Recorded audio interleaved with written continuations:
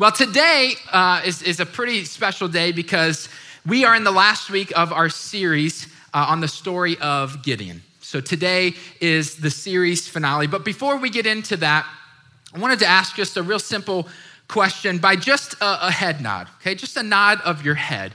How many of you would say that you like a story with a happy ending? You like a story with a happy conclusion, right? The walk off into the sunset, the big win, whatever it might be, you walk out of the theater feeling inspired, feeling pumped up, right? There's nothing better than a happy ending. Unfortunately, that is not what you're gonna get today.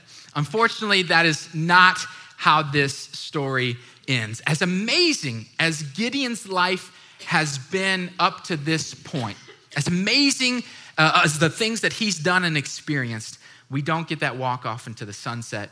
We don't get that final upbeat note. That's just not how it ends. Now, I said from the very beginning of this series in week 1 that I really do believe this is one of the most underrated sections of the Bible. I really do believe that. There's so much that happens in just a matter of chapters. I mean, we see so many miracles. We see these incredible, improbable victories.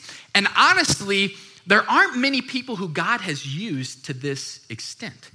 There aren't many people who have been involved in this many miracles. Gideon really is in pretty rarefied air.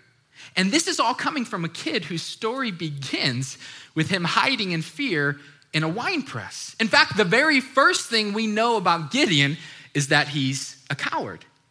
And so in a very short period of time, it's amazing to see that he goes from being a coward to being a leader.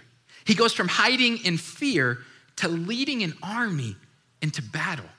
Now think about that. Think about the switch that must have occurred here, where he was once trembling in a cave just because he was afraid the enemy might steal his food. And now he's leading an army into battle at like 400-1 odds, by the way, with their lives on the line. Just a remarkable, remarkable story of God's purpose and provision on display. And unfortunately, we just don't get that ending that we were hoping for. We don't get that happy ending. And so we pick up this week where we left off last week. Gideon and his group of 300 have just won this incredible battle against the mighty army of Midian. Just incredible, improbable, no way it happened. Sure enough, it did. And so this army is now scattered all throughout the Middle East. And finally, the war comes to an end when Gideon personally, with his own 2 hands, kills the kings of Midian and returns back home safely. Now, after this incredible turn of events, where they win this battle, they win their land back, this is where we pick up in Judges chapter 8, verses 22 through 27. Follow along with me here. It says, "Then the men of Israel said to Gideon, 'Rule over us, both you and your son, also your son's son, for you have delivered us from the hand of Midian.' But Gideon said to them, 'I will not rule over you. My son shall not rule over you. The Lord shall rule over you.'" Now, first off, he's off to a great start, right? He's killing it so far. We pick back up in verse 24. "Yet Gideon said to them, 'I would request this one thing of you, that each of you give me an earring from his spoil.' They said, 'We will surely give them.' So they spread out a garment, and every one of them threw an earring there from his spoil. The weight of the gold earrings that he requested was 1,700 shekels of gold, besides the crescent ornaments and the pendants and the purple robes which were on the kings of Midian, and besides the neck bands that were on their camels' necks." Verse 27, "Gideon made it into an ephod and placed it in his city Ophrah, and all Israel played the harlot with it there, so that it became a snare to Gideon and to his household." We fast forward to verse 33. This is when it comes to an end. "Then it came about, as soon as Gideon was dead, that the sons of Israel again played the harlot with the Baals and made Baal-berith their god. Thus the sons of Israel did not remember the Lord their God, who had delivered them from the hands of all of their enemies on every side, nor did they show kindness to the household of Gideon in accord with all the good that he had done to Israel." We don't get that happy ending that we were hoping for. Now, that being said, this really isn't the most catastrophic of endings that we read about in the Bible, right? In fact, it's quite tame in comparison to some of the disastrous finishes that we see in Scripture. And yet, some of the most meaningful messages that we glean from Scripture actually occur in the nuances. And so it doesn't really seem like Gideon has taken this huge, giant misstep here. In fact, the mistake is only like one verse long. It's kind of there and it's gone. But the message is in the details. And so we'll get back to that in just a bit. The first thing that I wondered to myself when I read the finale of this story, the first thing that popped up in my head is very simply, what caused Gideon to do this? Why did he do what he did? After all of the good that he had done for the people of Israel, why does it have to end this way? Now, one of the most fascinating parts of Scripture is the amazing fact that throughout the course of history, amazingly, all of the different dots connect. Now, we're talking about hundreds and hundreds of stories, hundreds and hundreds of people, and yet through God's wisdom, they always seem to beautifully connect.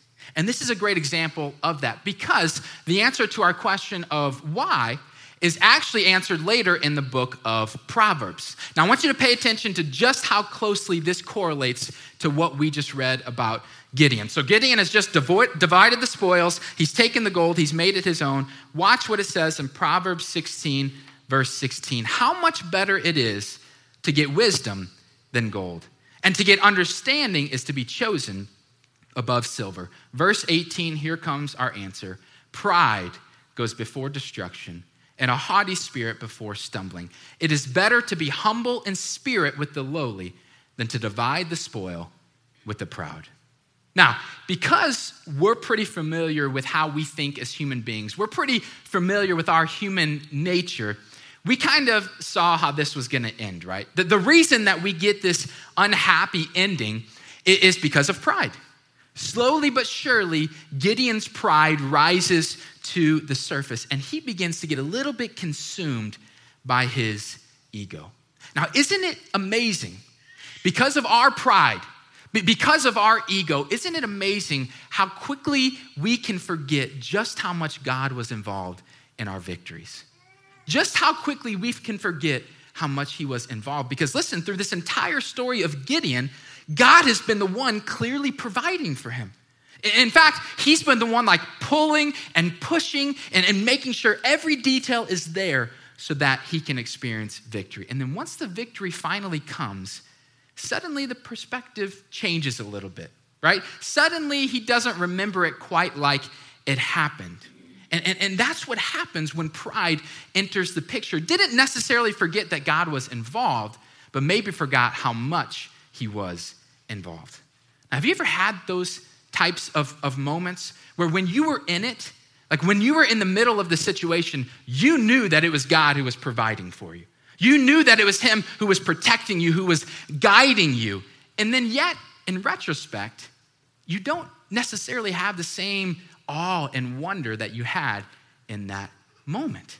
Now, you didn't necessarily forget that he was in it, but maybe you forgot how much he was in it. And this is your pride. This is how your ego and your self-centeredness can distort the things of God. And this is what trips Gideon up right at the end of his journey. And here's the craziest thing to me about this. This is the craziest thing about how this comes to a close. See, pride wasn't even something that Gideon really struggled with.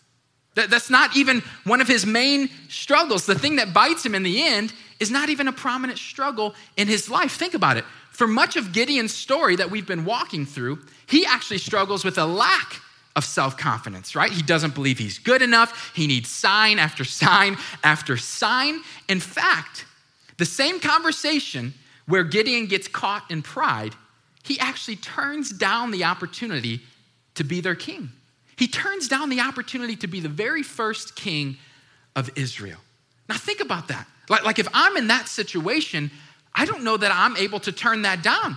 That's a pretty sweet offer, right? I know that I'm a leader. I know that God has been with me. I know that he's going to continue to provide. I don't know that I'd be able to turn that down. And yet that's exactly what Gideon does. He says, I'm not gonna rule over you. My son will not rule over you.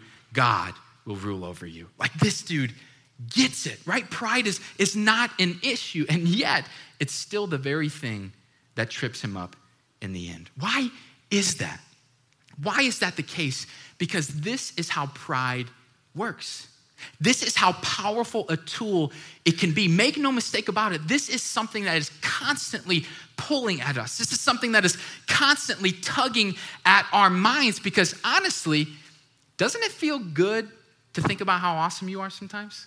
Like, doesn't it feel good to think about your victories? How many times have you run through your mind the moments where you stepped up and you killed it, right? Where you stepped up and you got recognized in front of a group of people. Don't you think about that stuff? That's how it works, because there's genuine pleasure that accompanies that. That's why it's such an easy trap to fall into, because it's just a genuine response that we have as humans. In fact, in my studies this week, I was looking into some things around pride, and I ran into this really cool psychiatric study that they did in 2014. This was done at the University of Zurich. And what they wanted to do is they wanted to discover the brain's response to a variety of wide-ranging emotions that we experience. In particular, they wanted to see how the brain responds to pride compared to shame or compared to guilt. What is that cerebral response that we have to those things? So what they did, they took 25 different volunteers, they put them in different rooms, and then they put them through a pretty rigorous test of personal events that they experienced and how they would respond to that. So very intimate things that they went through to see how the brain would respond.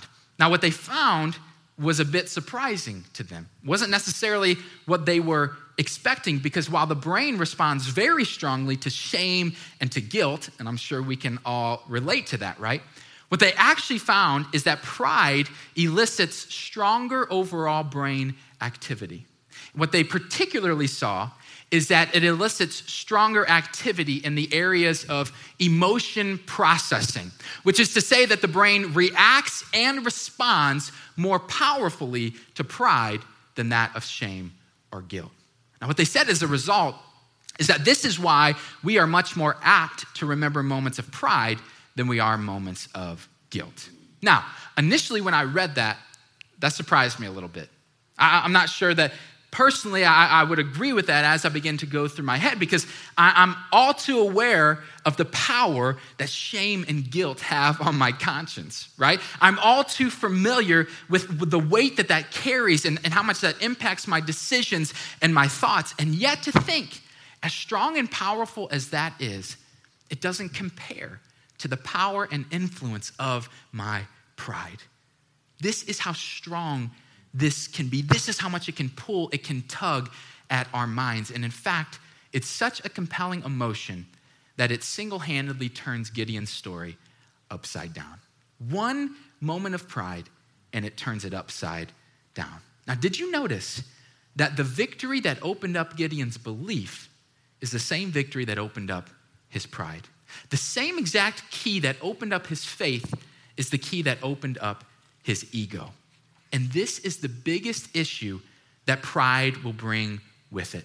And it's ultimately the title of my message today. And it is, Pride Will Destroy Faith.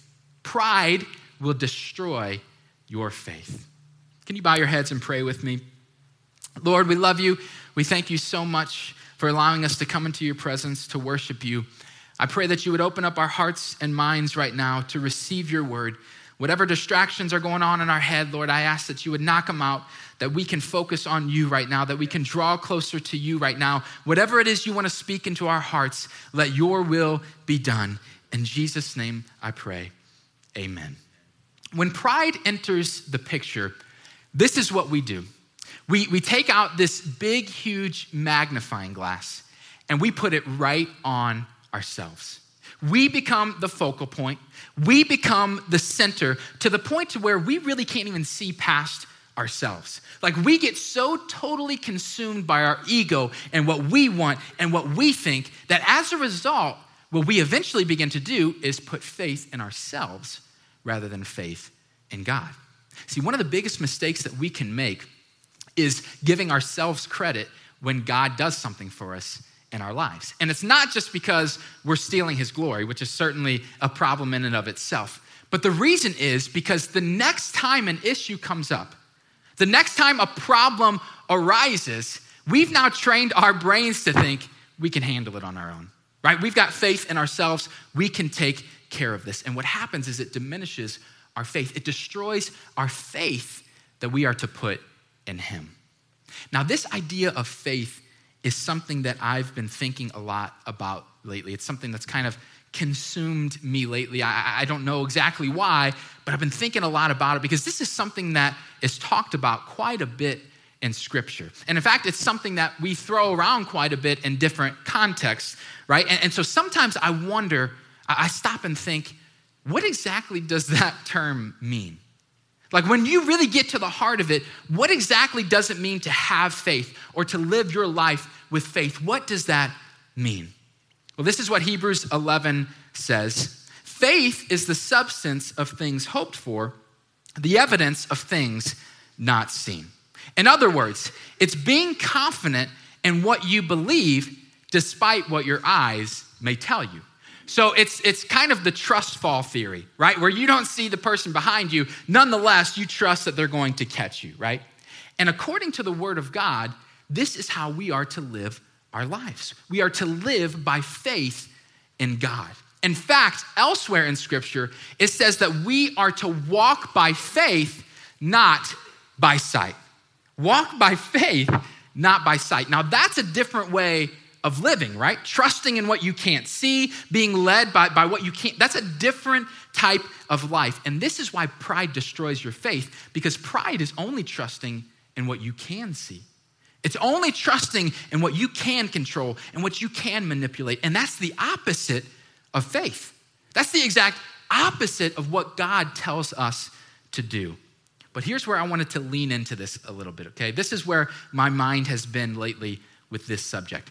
When Scripture says that we are to walk by faith, if I'm being completely honest with you, if I'm being totally transparent, that seems at the surface like a very hollow directive.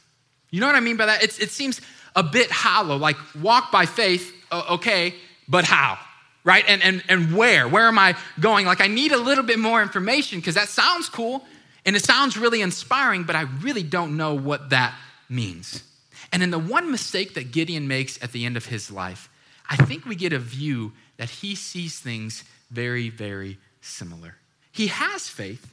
He exercises it on occasion, but in the end, it proves hollow. And as a result, he begins to walk by pride rather than walking by faith.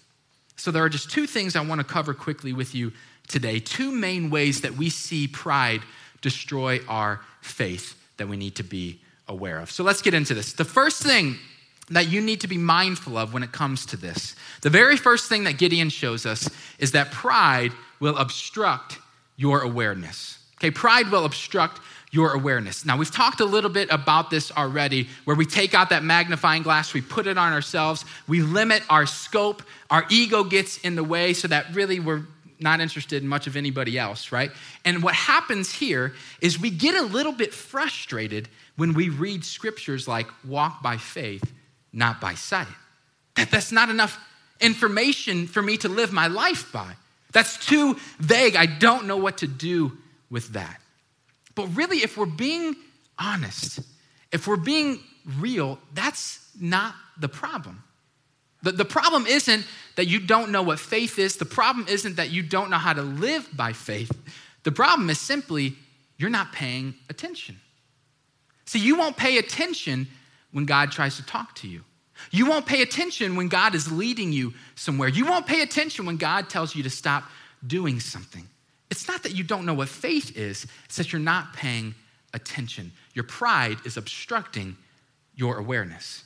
See, when scripture says walk by faith, I want to be very, very clear about this. That does not mean that we are to walk around aimlessly. Walk around having no idea what we're doing. That's not what it's saying at all. In fact, go read the life of Jesus. Nothing he did was aimless. Nothing. But I think this is where it can confuse us a little bit.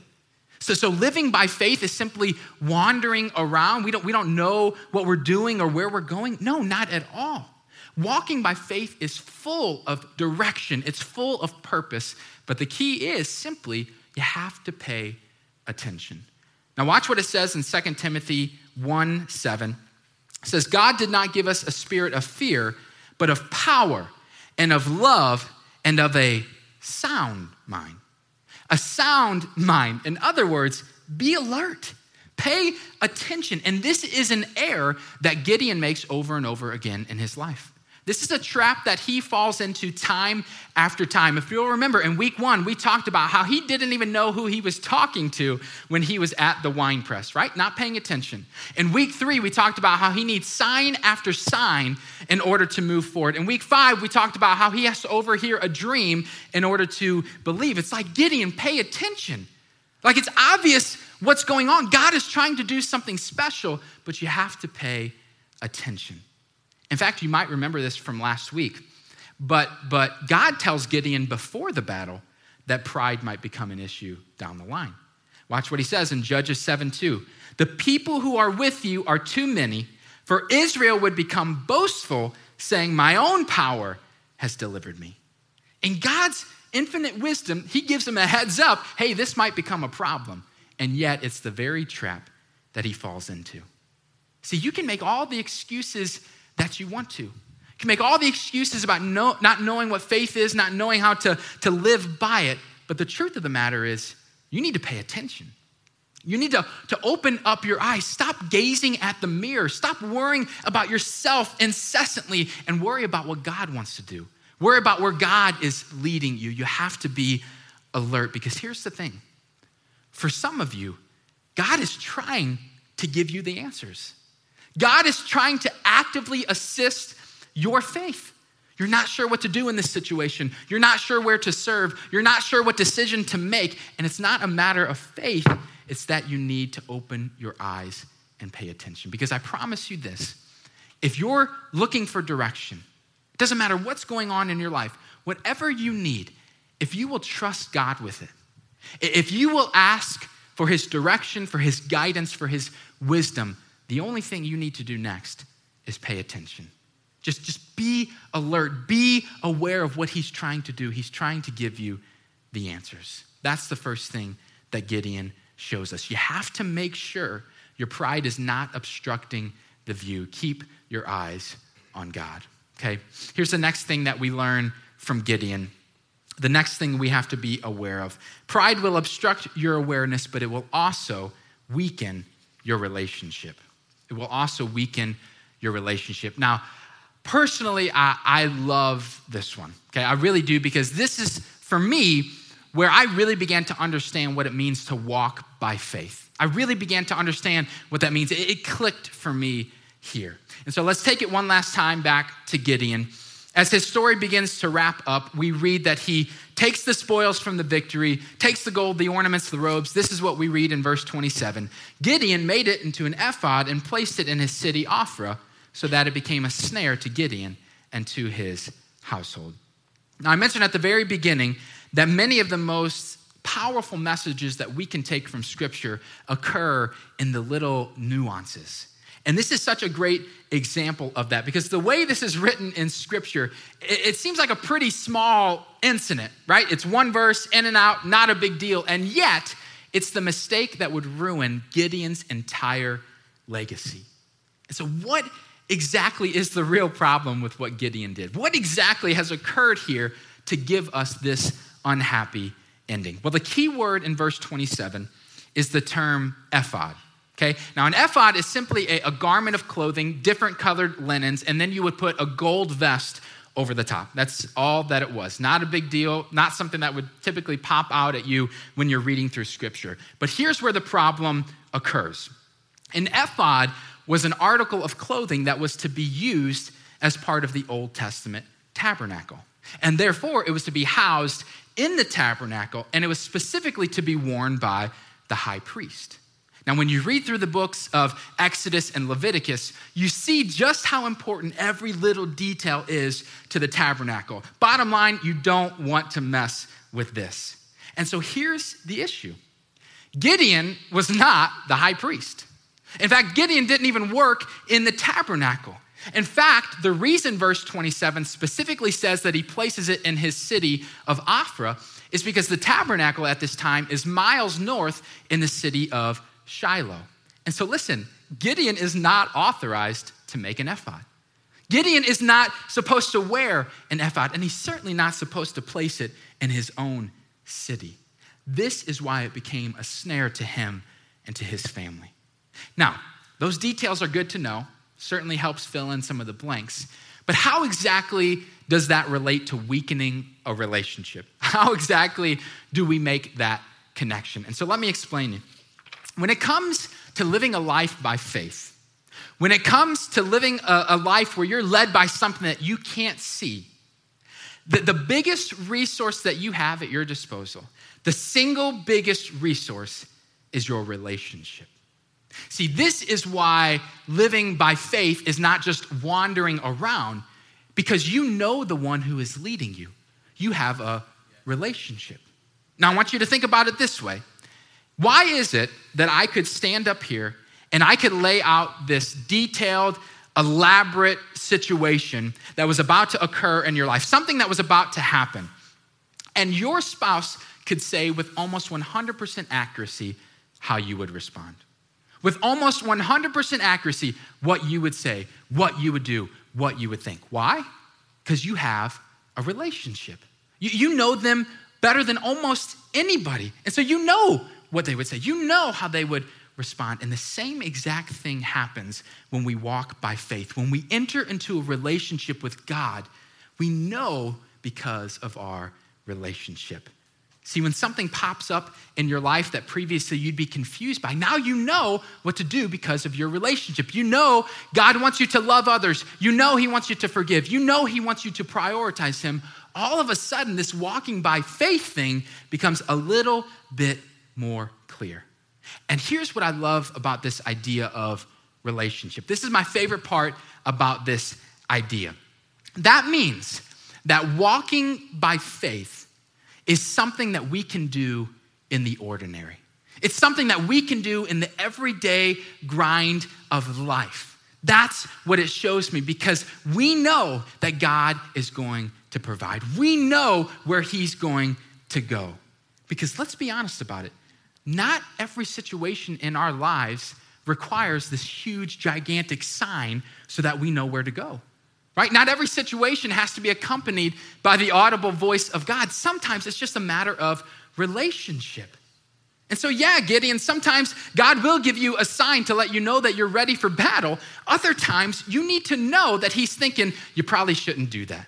You probably shouldn't make that decision. This is what helps us in the everyday grind. This is what helps us keep on that straight and narrow path. We have to continue to get to know him. We have to continue to dive into a relationship with him. Now think about all of the ways that you've made a concerted effort to get to know your spouse, to get to know your friends. Think about all the different ways that you've done that. You've spent time with them, you've gotten to know their likes and their dislikes, you've even sacrificed to grow closer to them at times. And these are the things that we need to do in our relationship with God. We need to spend time with him.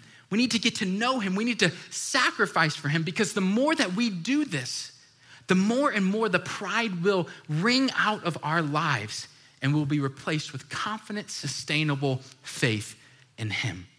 So don't let your pride get in the way. Don't let your pride weaken your relationship. Stand strong. Trust in him. You know he's going to take care of you.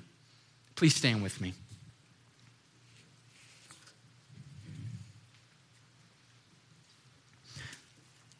We've now been through 6 weeks of this series, and honestly, I've enjoyed every single bit of it. This is one of my favorite stories in the Bible, something that we've been trying to coordinate for quite a while now, because it has such an impact on my life, and so I'm so happy we've been able to do this. So many things happen in this story, from the time that God meets him at the wine press to the time that he makes this mistake. So many amazing things, signs, wonders, miracles, victories, so many amazing things that Gideon was a part of.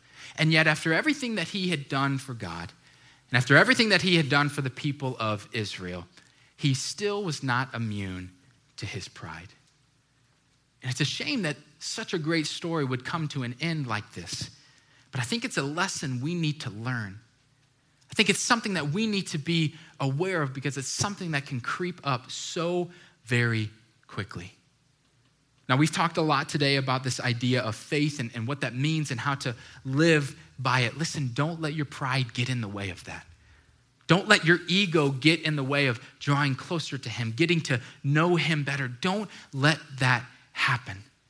I want us to be a people who walk by faith, not by sight. But the only way that that can happen is if we're willing to put ourselves aside. Is if we're willing to put others in front of us, if we're willing to put God's needs first. And if we can just focus on that, if we can just reach for that with everything that we have, we will be the people of faith that God has called us to be. We will accomplish everything that he's purposed out for us. We will do what he's promised us, but we have to stand strong in faith.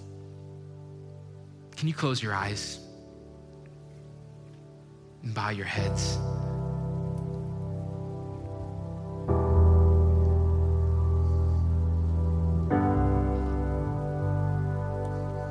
Sometimes, even when we read the Bible and we learn some sort of lesson, sometimes it doesn't even hit us initially. Sometimes it doesn't even really make an impact. But I encourage you to carry this with you.